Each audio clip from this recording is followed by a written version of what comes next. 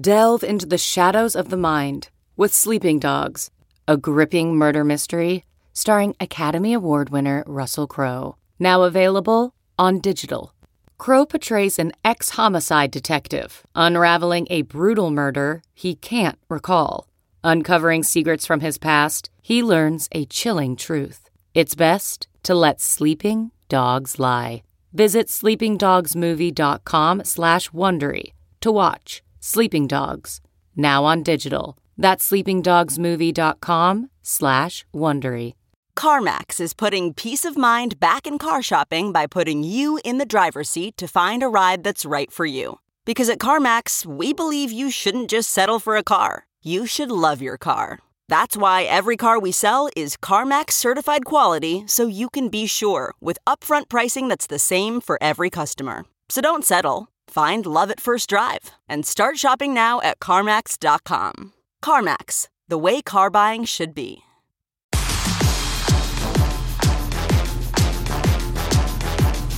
Hello and welcome to the Yahoo Fantasy Football Forecast. This is a very special off-season edition. I'm Andy Behrens, freshly returned from vacation. I am joined by my usual podcast partner, Scott Pianowski, the Hall of Famer. We both have baseball slow drafts ongoing right at this moment, even without a baseball season in sight. But today, of course, we're going to look far ahead to the 2022 NFL season. Scott, how are you? I hope you enjoyed the Super Bowl, whatever your circumstances were. Yeah, I'm doing great, Andy. Doing great. Looking forward to hopefully the baseball lockout getting resolved soon. Watching a lot of college basketball, and of course, trying to think ahead to the 2022 NFL draft, NFL fantasy drafts. You know, fantasy football has become a 12-month cottage industry. So here we are. It's February, and we have to talk about football like there's a draft in 10 minutes, which, as far as I'm concerned, there may be. There might be. While you're enjoying college basketball, are you enjoying the Iowa women's team, may I ask, led by Caitlin Clark, who, to the best of my knowledge, which is limited, sure seems like she should be the player of the year. I mean, hitting logo threes. What's better than that? Nothing. I've also really enjoyed the ride of the Bryant College Bulldogs, who are right now in a dogfight with Wagner to see who comes out of the NEC. And they have a player named Peter Kiss, who's senior. He's the leading scorer in the country, by the way, on a per-game basis. And he reminds me so much of Chris Herron. When you think of Chris Herron, the peak Chris Herron at Fall River, or, when he was in that sophomore year at Fresno State, where he can just get anywhere on the floor he needs to. His range is the whole gym. He's a very emotional player. He's capable of dunking, even though he's a guard, rebounds. And even though he can carry a team on his back, he also incorporates the rest of the team. You can see he's popular with his teammates. I've really fallen in love with the Bryant University team. And I hope they have a big game coming with Wagner. In fact, I went to RotoWire and I just offered this look, I don't know how much NEC coverage you're getting, but I'm here to supplement. I'm here to supplement notes. So, when I got home yesterday, I was writing some notes about Peter Kiss and Charles Pride and Greg Kalicht and some of the other Bryant players. So that's become my passion project. And did Peter Schenke tell you that they had a specialist for each team in the conference? I'm assuming they do. Oh, they have unbelievable coverage, but they were able to get me in. I got my new login, my new sign in. They also told me that even though I haven't worked for RotoWire for a very long time, I mean, I've been at Yahoo for 13 years now. Okay. I'm still fifth all time in football notes written, NFL notes written. Wow. Which tells you how much I was abused in my time at RotoWire. I was just covering pretty much everything, but yes, I'm still fifth all time in that. I don't know who the fourth. And that's not even era adjusted. Those are just the raw numbers. No, there's no PEDs in me unless caffeine becomes a performance enhancing drug. Let's hope not, because that's what's kept me employable all these years. So February, bring on the combine, bring on the NFL draft, bring on the tournament. I'm looking forward to doing some stuff with Frank Schwab. We've done a lot of NCAA tournament stuff in the past around this time of year, and I may even be on the Sportsbook Daily giving you some hockey picks and hopefully some baseball picks in the near future. So I hope you're looking out for that. I try to be a man of all seasons. Andy. Excellent. This is really encouraging. Well, if it's not clear already, The podcast is probably going to be a little bit freewheeling today. We're gonna do a long look ahead at the 2022 season. Today, we're each going to discuss the single team, maybe multiple teams. I've got a couple of honorable mentions here that we are most excited to target in drafts, and then a team or teams that we are likely to avoid at all costs. So we'll just see where the discussion goes. You and I have not revealed to each other who those teams are, so that should be kind of fun. I don't think we have. We had a scare. We had a news scare. Like, we might have some actual breaking news coming onto this podcast, and we delayed it for a few minutes to see what the hell Aaron Rodgers was going to say on Pat McAfee's show. And not a lot turned out to be the answer. Well, maybe a lot, depending on your opinion on what was the name of the cleanse? The Panchakarma cleanse. He's coming off a Panchakarma cleanse, which I am not and had not encountered until today. But he is not yet ready to declare his intentions for the 2022 season. It runs the full range from retirement to relocation to returning to the Packers and running that back. I don't know. He had a hashtag, what was it, Monday Night Gratitude post on Instagram, obviously on Monday night, and it got everybody concerned that he was about to make some sort of announcement about his future. He did not. He had very little to say. It was one of my first experiences actually watching a little bit of the McAfee show. I'm thinking of now going sleeveless on future podcasts. I don't know what your thoughts are on that, Scott. I'm sick of talking about Aaron Rodgers, just the way he held us hostage, emotional hostage all last year, only to come back to Green Bay. I still don't think he was the MVP of the season. I think Brady or Cooper Kupp would have been better picks. I mean, he's a great player, and obviously what he has with Devontae Adams is generational and is special. And I hope if Rodgers is playing football next year, I hope Adams is on the same team as him, because it's just so much fun. You know, just some guys just have a certain relationship and chemistry and unspoken language and communication between them. Those are two of the all-time best, and certainly the best I've seen. And I think it goes back to, you know, whoever you prefer Jerry Rice with, Montana or Young. Some people would say Manning and Harrison, which is perfectly great too. But so I enjoy that. But this will I, won't I, and I don't know. There's a lot of stuff about Aaron Rodgers. There's a lot of beliefs in Aaron Rodgers' head that I don't believe in.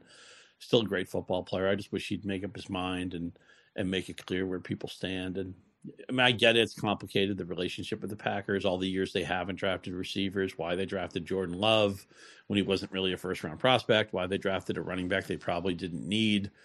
You know, I mean, I always think about what if T. Higgins was on that roster, right? I mean, that's been the one thing that's held that team back. And isn't it crazy? You just think of some of the quarterbacks who have been to one Super Bowl. I mean, when Dan Marino went to that Super Bowl his second year, and then he was successful in Miami for a very long time, never gets back to the Super Bowl.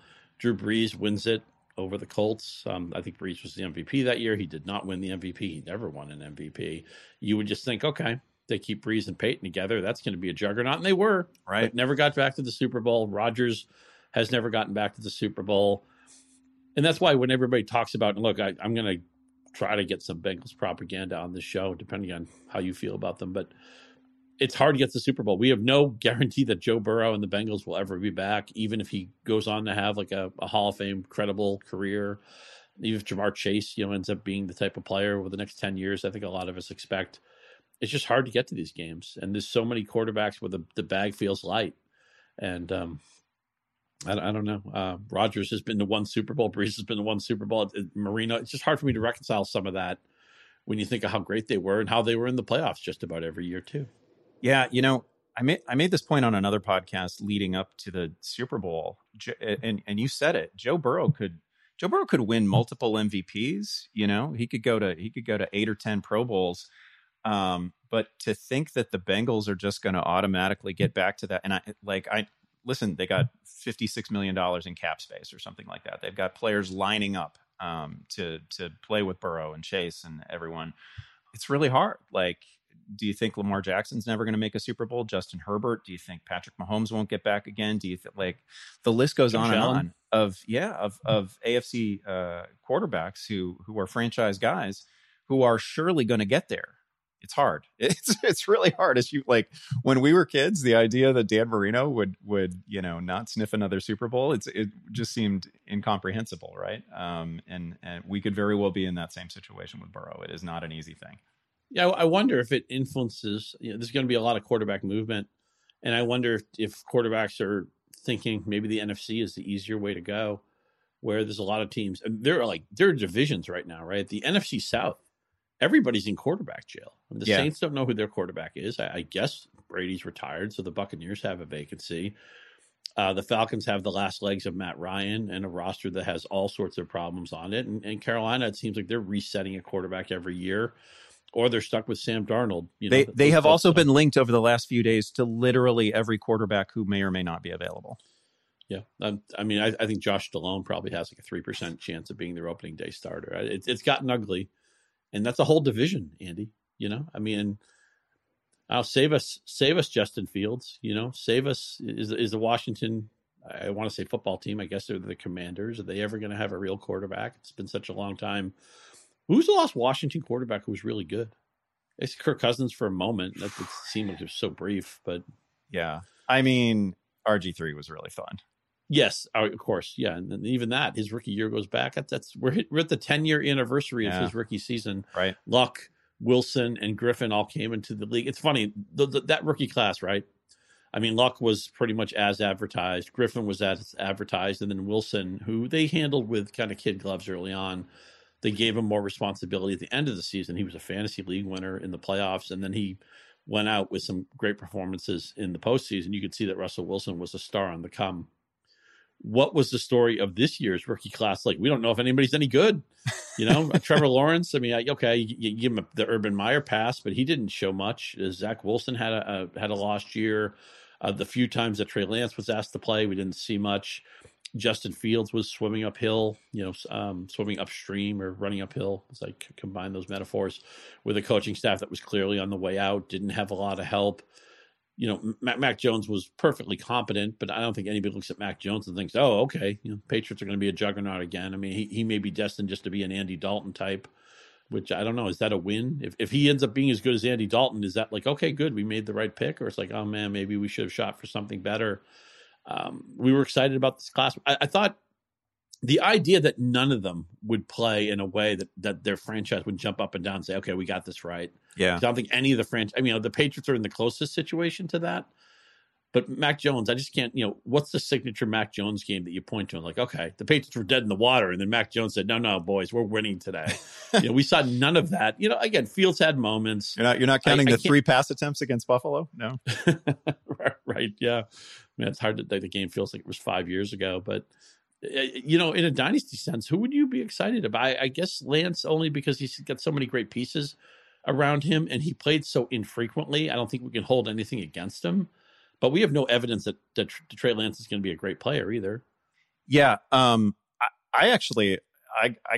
not to spoil the discussion that we're about to have about teams that we're most excited to target, but I'm pretty interested in Trevor Lawrence with a coaching staff full of adults, right? Like, I don't think we've written the final chapter of the saga of Urban Meyer in Jacksonville, right? And I think once we see, not just the presence of Doug Peterson, but like some like just a full coaching staff of like adults, presumably with a shared vision and not a lot of distraction. Jim Bob Cooter, I believe, is on board, and Mike McCoy is on board. I'm pretty interested in seeing what we get from Trevor Lawrence and the Jacksonville Jaguars. They were going to be like my honorable mention team that I'm most excited to target in 2022 drafts, because I'm assuming right at this moment that almost everybody tied to that offense is going to be, if not free,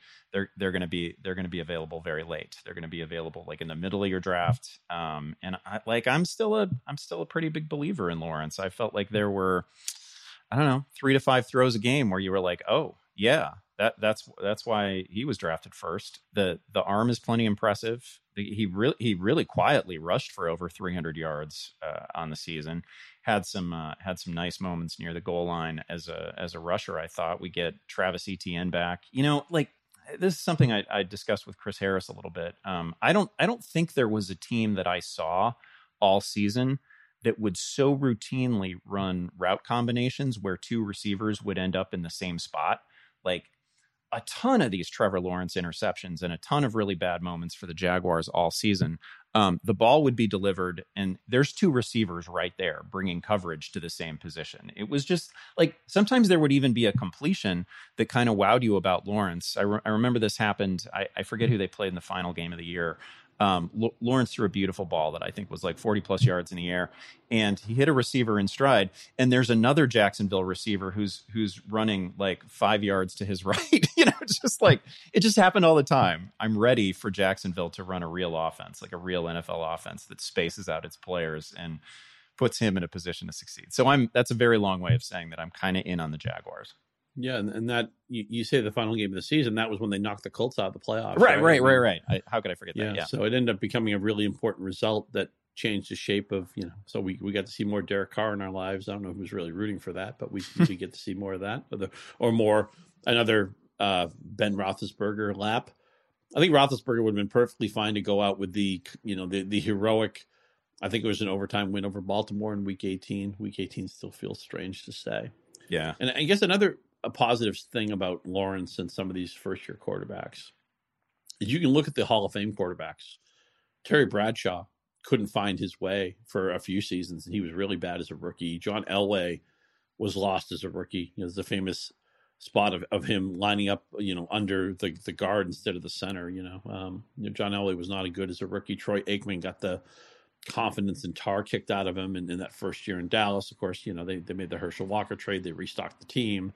And the Cowboys were the NFL's dynasty, for the next 5 or 6 years. But he did not have a great rookie year. So it's a position. Peyton Manning threw a zillion interceptions. Yes, he did. Although Manning also threw 26 touchdowns that year. I think Manning was the guy after that first season. It's like, okay, let them polish things up a little bit. And then what did the Colts do? I always point to this. They constantly stocked the fridge for him. He had Harrison to begin with, but Reggie Wayne, first round, Edgerrin James, first round, Joseph Dye, first round, Dallas Clark, first round, even guys who didn't work out like Donald Brown or Anthony Gonzalez, they were all first round picks too.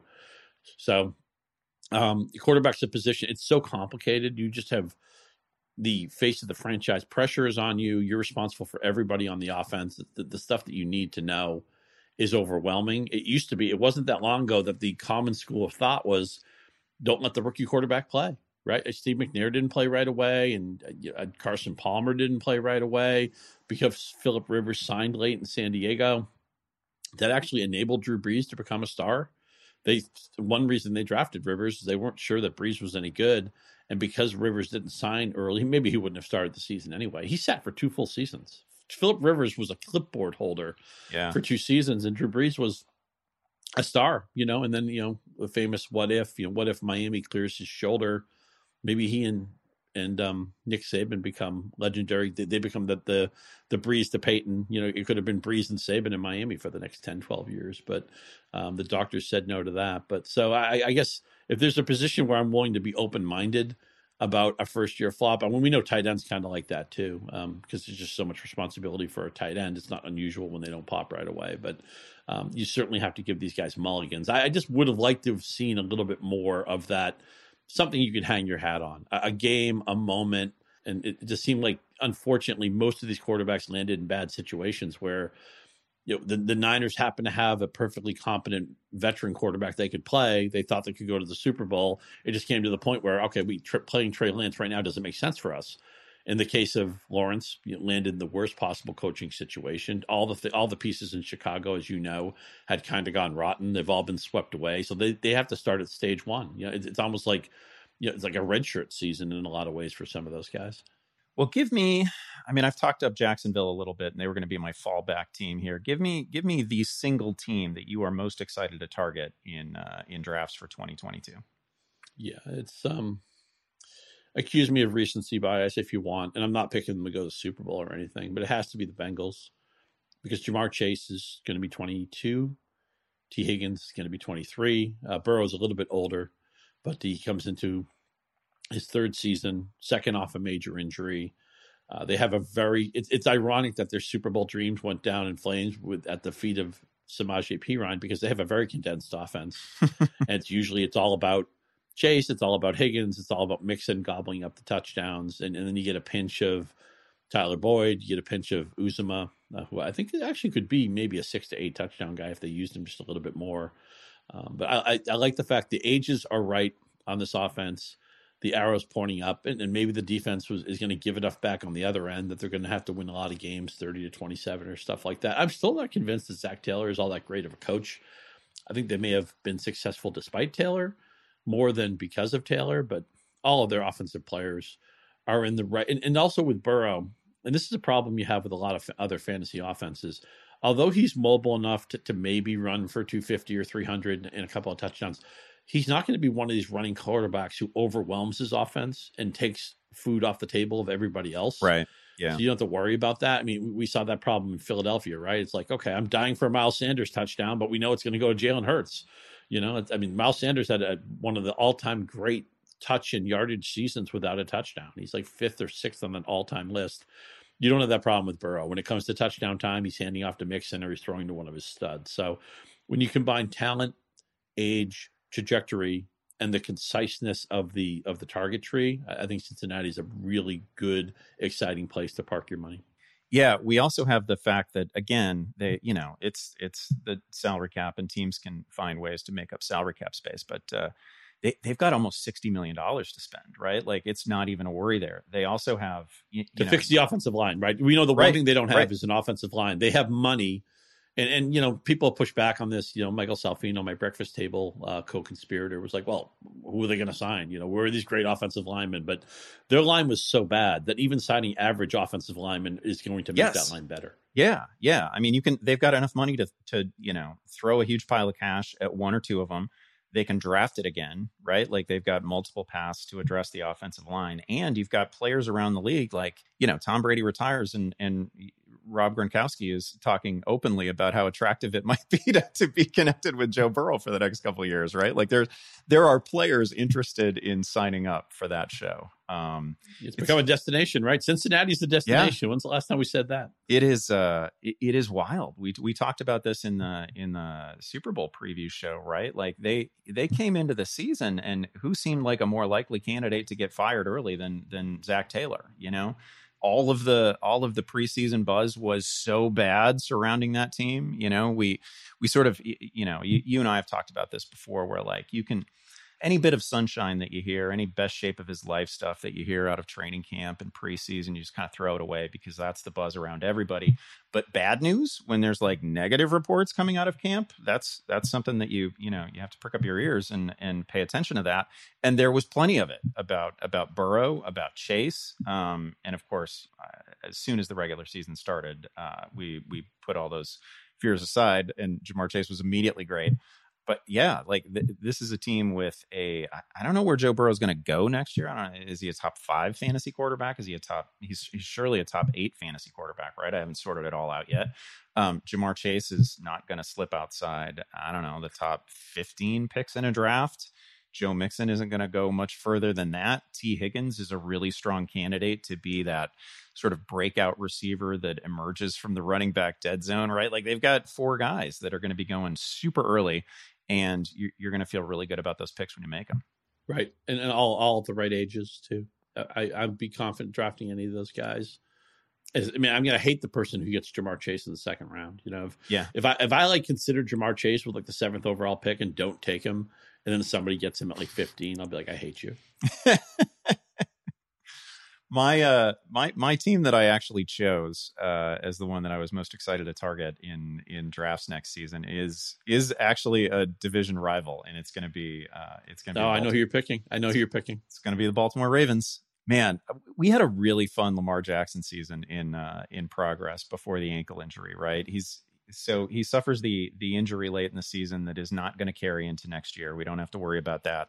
In Lamar's first 11 games before that injury, he was averaging 260.5 passing yards per game and over 69 rushing yards per game. So he was comfortably on pace to give us well over 4,000 passing yards and to rush for 1,000 yards on the season. That's ridiculous.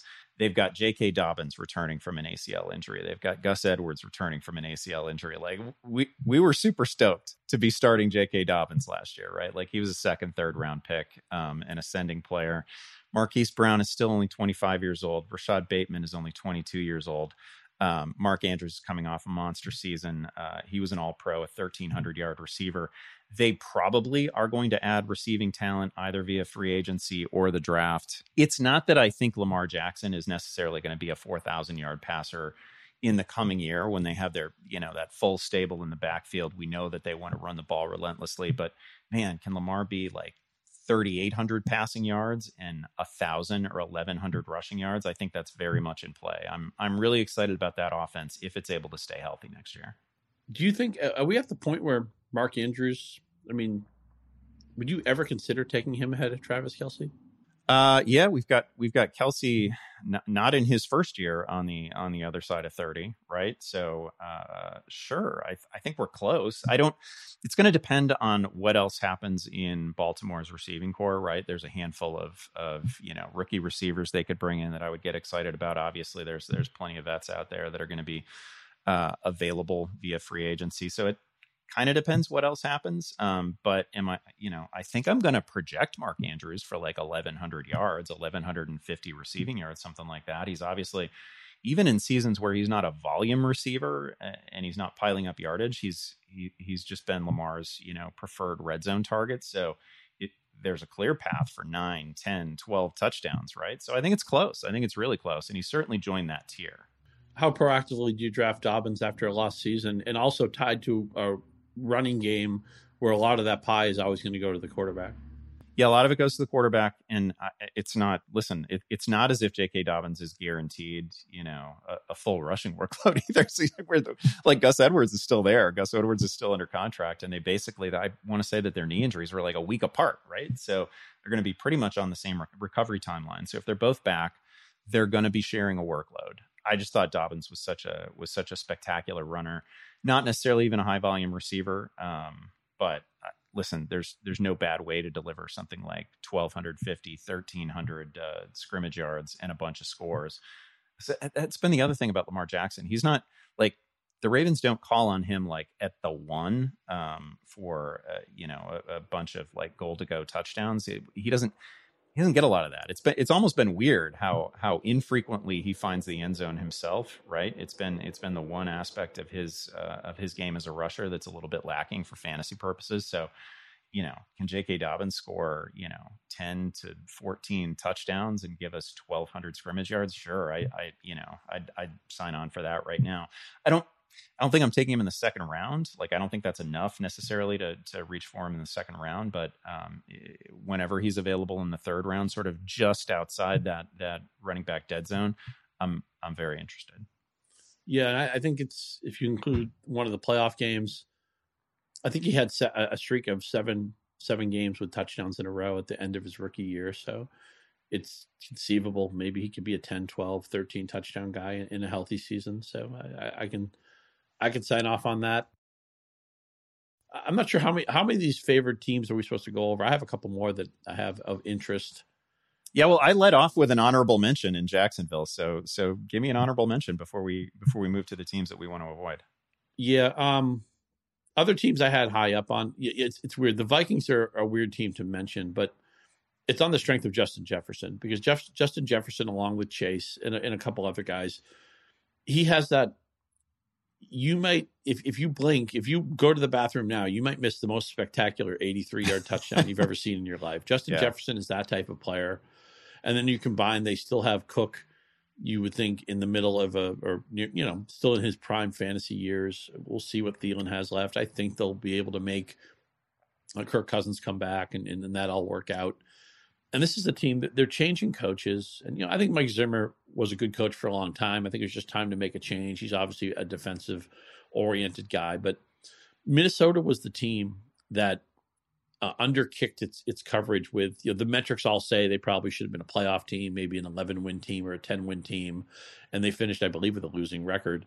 This is actually a team I think you should go and bet as a future for like winning the NFC next year or something like that. It's a wide open conference, and most teams have something glaringly wrong, right? Arizona has to figure out what's going on with their quarterback. I mean, he's scrubbed everything Arizona Cardinals off his social media. He wasn't just somebody drafted Kyler Murray in baseball. He was a first-round draft pick in baseball. This isn't like a little side project for him. I mean, he's a legitimate prospect. The moment he decides he wanted to play baseball, there's interest there. He could, that could be something that he could do for the rest of his life.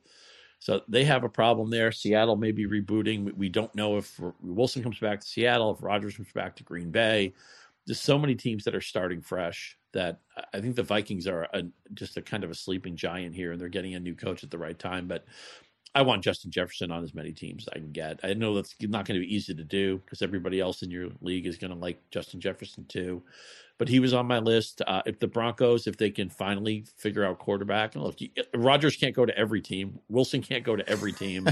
Even like the Gardner Minshews of the world, there's only one of them. He can't save 7 different teams. But if they were to upgrade a quarterback, man, they have so much receiver talent. We know Noah Fant is a breakout waiting to happen. Javonte Williams is going to be everybody's favorite breakout player to the point it'll be nauseating when everybody says the same thing and everybody wants to claim credit.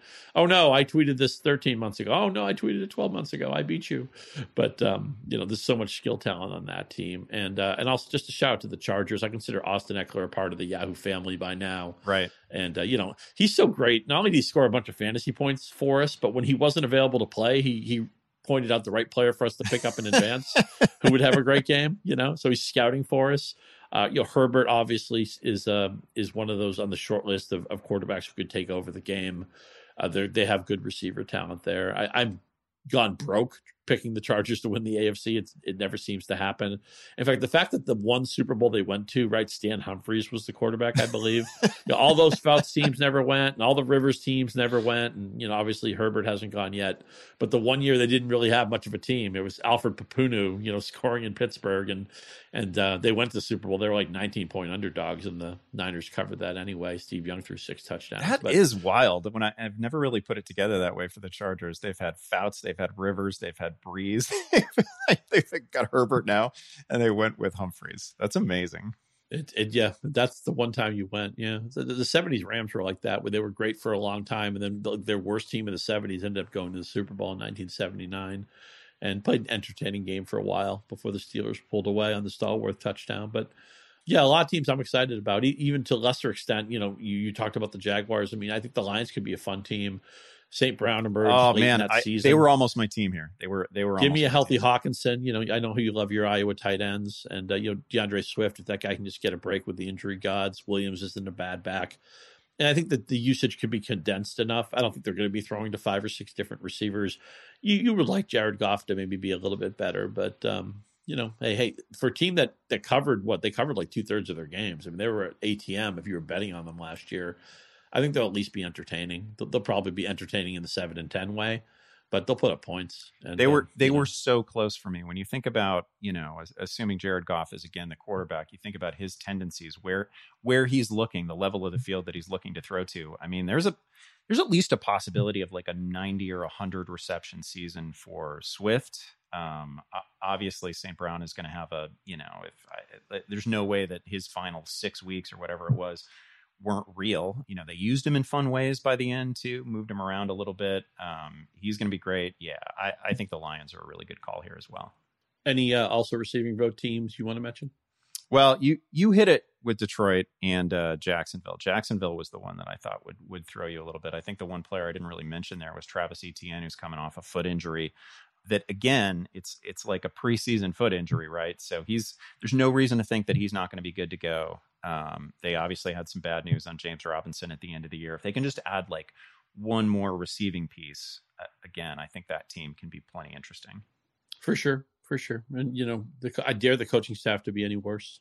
Can't be. It's utterly impossible. Let's jump to the teams. It's fun to say nice things about teams that we're looking forward to investing in, but it is also necessary that we talk down some teams. Who are you most likely to avoid in drafts in 2022? Pick one team. Well, my goal was not to take any low hanging fruit. I mean, there's some just teams that the Jets don't look like they have a lot of talent, and we'll see if Zach Wilson takes a leap. So I could kick on them. I'm not going to do that. When's the last time the Saints looked this uninteresting to you? We don't know what their quarterback situation is. And if it is Taysom Hill, he's going to maybe bogart stuff that other people won't get. Alvin Kamara is coming off a lost season. Now he may have some off-the-field trouble to deal with. They have such an unimpressive receiving group. The coach has left. The offensive brainchild has left.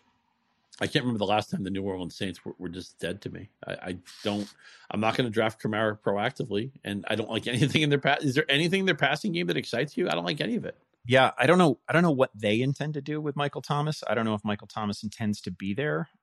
He's just a couple of years removed from the most prolific reception season in NFL history, and I don't know that he wants to play there. I think he's still plenty skilled, right? I don't know.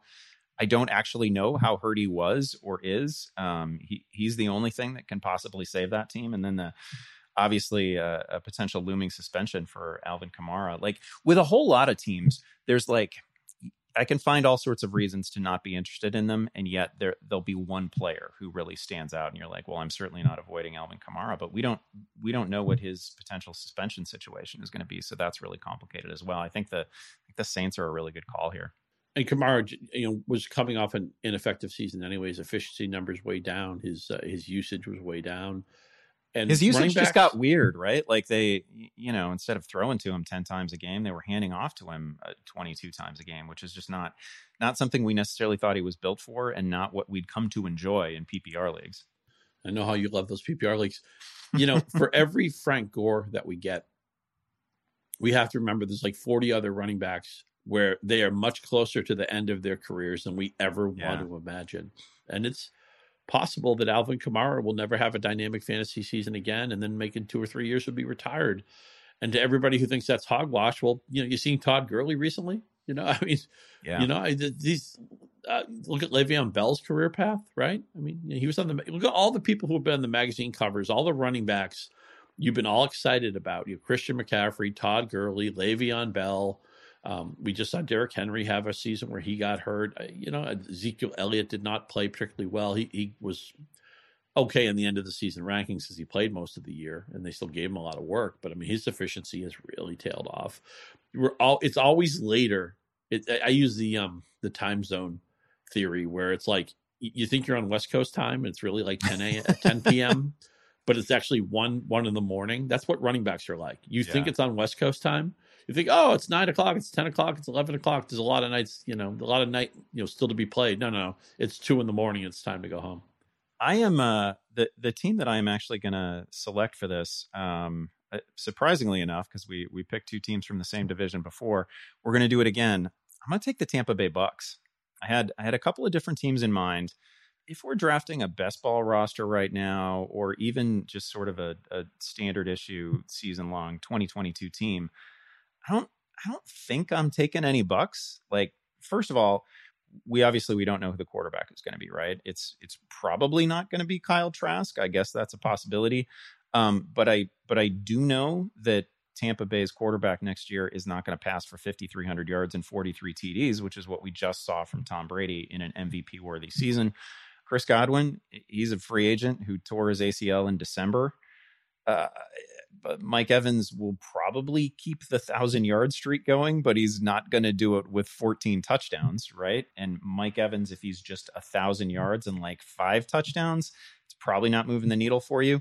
We've no idea who's gonna land behind center for this team, right? And yeah, they've been linked to Russell Wilson rumors, but he's going to be hard to move. There's also a really strong possibility, perhaps a greater possibility, that it is someone like Jimmy Garoppolo. What if it's Marcus Mariota? What if it's Carson Wentz? What if it's, there's this huge game of quarterback musical chairs that's about to happen. And most of the answers are bad, right? Like there's Rodgers, there's Russell Wilson, and then there's a whole bunch of bad ideas. And it is just as likely that, we get like a Jameis Winston reunion, or we get Garoppolo or something that is just not particularly meaningful for any of these skill players. And then like, oh yeah, Leonard Fournette is a free agent and Ronald Jones is a free agent. And so like Keyshawn Vaughn, does that do anything for you? I'm not super excited about him. Had some nice moments late in the season. Also had some rough moments late in the season. I was never really a Vaughn truther, so I'm not super excited about him now. I assume there's going to be somebody else at running back for Tampa. I don't know who it's going to be. We've got Rob Gronkowski talking about either retirement or leaving for another team. I mean, there's just not, I don't know. I don't see much here that I want to draft. No, I think they're a dead zone too. And I thought you might have mentioned the Cardinals. I talked a little bit earlier about Kyler Murray. I mean, didn't want to run the second half of the year, maybe even most of 2021. And Hopkins is getting really close to, you worry about a cliff season. Christian Kirk's been just a guy. Rondale Moore had such a empty rookie season, and nobody thinks that James Conner touchdown season is going to repeat. And Chase Edmonds, of course, as far as we know, would break out into an allergic rash if he ever scored a touchdown. I could see. It's funny, they were the last undefeated team in the NFL. I would not be surprised if Cliff Kingsbury was like fired in the middle of next season or something like that. And I'm not sure that this Murray thing is fixable, And the only thing worse than them not, it's like Murray has flaws, and there's a problem here with the team with him and Murray and all that. But the moment you don't, it's like the only thing worse than having a quarterback who's not happy and doesn't totally fit your system is when that quarterback goes and then you realize whoever you replace him with is going to be a major step down. I mean, Arizona may thumb up its nose and say, "Okay, Kyle, you don't want to be here. We'll be fine without you." Well, you won't, though, because there aren't enough good quarterbacks as it is, and teams are not trying to get rid of these guys. The Seahawks are definitely not relocating Russell Wilson to Arizona, right? That's not happening for sure. It's funny. Some of my Patriot friends were talking about what would have happened had the Patriots lost the Tuck Rule game, and would Brady have still been the quarterback the next year? And one of my friends, John Greco, pointed out, remember, they didn't just trade Drew Bledsoe. They traded him to the Buffalo Bills. That was Bill Belichick saying, we are not worried about this guy whatsoever. Here, let's send him to one of our rivals who we play twice a season. Good luck to that. I know Bledsoe did have a 31-0, the Lawyer Malloy game. They beat him 31-0. But for the most part, the Patriots did not regret moving Drew Bledsoe to a division rival. Who else? What other teams did you think about here? We can talk low hanging fruit. I mean, obviously we could have, we could have mentioned the Houston Texans, who I think are running it back with Rex Burkhead in the backfield. Davis Mills was fine at quarterback. There's Brandon Cooks is hanging around, but there's not a lot there. Who else did you consider here? You're gonna laugh at me. I thought about the Chiefs for the reason that I'm unlikely to pay Mahomes sticker. Yeah, Kelsey's 33. That's an age I'm worried about. I've never seen anything from Edwards-Helaire that excites me. And, Tyreek Hill, you have to probably take him in the first round. And there's other receivers I'd rather take than him. It's not that I'm still worried that Chiefs could beat me. That, if you ended up with a bankroll of Chiefs, with a stack of Chiefs, I'd be nervous about that. Like, okay, I could be in trouble when I play Andy. But I don't think I'm going to – it's not that I'm down on the Chiefs in a vacuum. It's just what they're likely to cost. I don't think I'm going to be invested in them heavily. No, it's a good point. And we probably should have prefaced this entire discussion with that, because a lot of this is just about whatever the draft cost is going to be. And Mahomes, geez, I don't even know who's going to be my QB1 going into this season. It's probably Josh Allen, I suppose. It has to be Josh Allen. Right? Does it like have to be any one guy? It is not that difficult for me to imagine any of, I don't know, half dozen different quarterbacks leading all fantasy scorers. I guess it has to be Josh Allen. He's the guy. Let's talk about that a little bit, because when we talked about the teams we wanted to draft into, okay, we mentioned a bunch of teams. We didn't mention Buffalo even for a second. And it's funny because if you don't get Allen, and he'll be the quarterback one on ADP, I feel pretty confident of that. If you don't get him, Stephon Diggs is a wonderful player, but he's got a little bit of that. He's not a touchdown dominant guy. He's not somebody you imagine scoring 15 touchdowns. You'd think he's going to score 9 or 10 or 8. Yeah. 11, a perfectly fine total, but you don't think of him as a dominant player in that area. Gabriel Davis will be on everybody's breakout list to the point that the value gets sucked out of it. You hope that Devin Singletary maybe continues off the momentum he built at the end of the year, but he doesn't have the body type where you think of him as a true bell cow. Sanders is old. I don't know if Sanders is coming back. The Dawson Knox season just screams out regression. Buffalo is the team right now. If I had to pick an AFC representative, I'd pick the Bills. If I just not talking about the odds or whatever, just I think they're the most. They had a great defense. Leslie Frazier did a great job with them. Obviously, they're going to be without Dable on the offensive side. The team's really good, but if you don't get Allen, and he's going to cost the most, and if you don't get Diggs, and he's certainly going to be pricey, it's just, what are you drafting into? Again, there's going to be this big hipster fight over Gabriel Davis. Devin Singletary is probably going to still get drafted that running back dead zone, which always makes you a little bit nervous. It's a weird team that I think they're going to win 12 or 13 games, but I don't want to be the first team that ever draft a quarterback, and that's Allen. And so I find myself saying I believe in the team, and yet I don't think I'm going to have a huge fantasy investment in them. Yeah, a big part of the Singletary problem is going to remain Josh Allen, right? 700 plus rushing yards last year. It may change a little bit, and we certainly saw when Devin Singletary was getting 20 plus touches a game that he was also finding the end zone. That was great to see. But Josh Allen has been the goal line back now for several years, so there's no reason why that wouldn't continue. He's huge. He's built for it, right? He's great. I gave out a projection for Lamar Jackson that would beat what I expect to get from Josh Allen. So I'm sure you're right. I'm sure he's going to be the QB1. He may end up atop my quarterback ranks when we come into the season. He probably will, but I don't think he's a tier of one guy. And I think there's a whole group that could produce similar numbers. He's obviously the 700 rushing yards, 4,000 passing yards, 30 passing touchdowns sort of quarterback. There's just other guys that I can imagine doing that same thing, which is crazy to say, right? We didn't grow up with that, but there are other guys that I can imagine doing the same thing. So you're right. I think Allen himself is a big problem for Singletary. The lack of a second receiver. Like, I also feel like they're going to bring in another receiver that is going to screw this thing up for Gabe Davis. And the Davis thing was obviously, he left us on an incredible note, and that's going to be what everybody carries into the offseason and into training camp. But they also added Emmanuel Sanders last year. There's a pretty good chance and plus it's going to be one of these environments that receivers are lining up for. So I'd be surprised if they don't make a buzzy ad at receiver. We also didn't mention the Rams at all, and I've talked about this with some other people. I don't think we've talked about it. After Cooper Kupp wins the Triple Crown, he wins Offensive Player of the Year, and he has a postseason that's right up there with the best Jerry Rice postseason, with that famous Larry Fitzgerald postseason. But it's so much better than Kupp has always been a good player. He's never been a dominant player like this. How do you price Cooper Kupp in that passing game? Woods will be back, of course. Stafford's still there. How early would you be willing to take Kupp next year?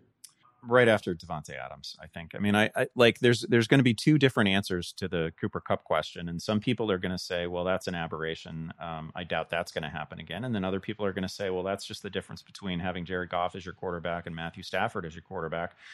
And I guess I tend to fall into that second camp, right? I think the quarterback upgrade was a huge deal. I think Kupp's rapport with Stafford was a huge deal. Like, I kind of buy that narrative as well.